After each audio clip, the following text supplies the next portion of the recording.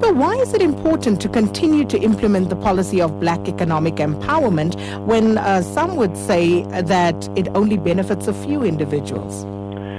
Well, it is important, firstly, for us to continue.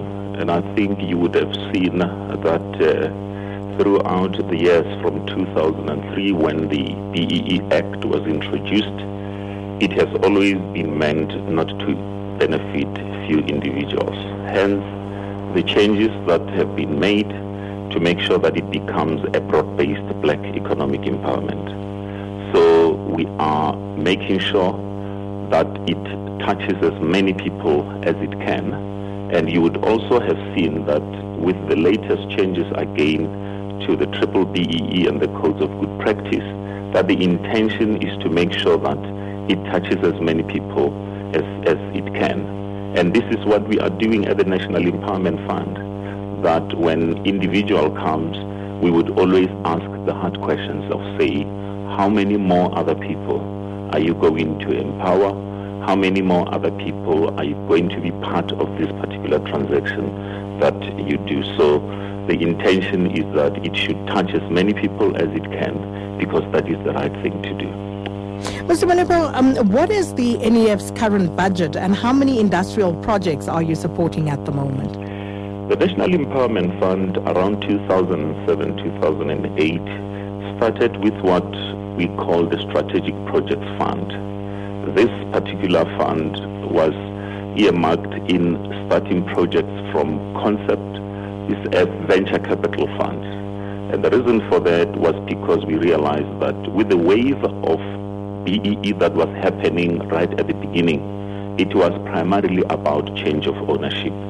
And when black people buy existing matured businesses, unfortunately, they are very expensive. And we then felt that there was a need for us to start this particular unit where we can encourage black people, promoters that are in the industry, in line with the sectors that are earmarked by the Industrial Policy Action Plan, to start projects from concept, develop them right until we reach commercialization. And the reason for that being that when you enter early on, it becomes far much cheaper than when you buy for instance, a stake in an existing company that is matured. And we are happy to announce, Sakina, that at the moment we have got 20 projects that have been developed. Some of them have been already commercialized. Some are going towards bankable feasibility study, financial close, and these projects, when concluded, will actually, be valued at around, 27 billion rands. And those are the projects that we have started ourselves together with promoters that are in the industry, and the intention is to make sure that we actually develop them right through up to commercialization. So are there any sectors that you particularly favor for funding, and what are the sort of projects that you would normally give that sort of preference to? The National Empowerment Fund funds projects across all sectors of the economy, from primary, secondary, right through up to tertiary.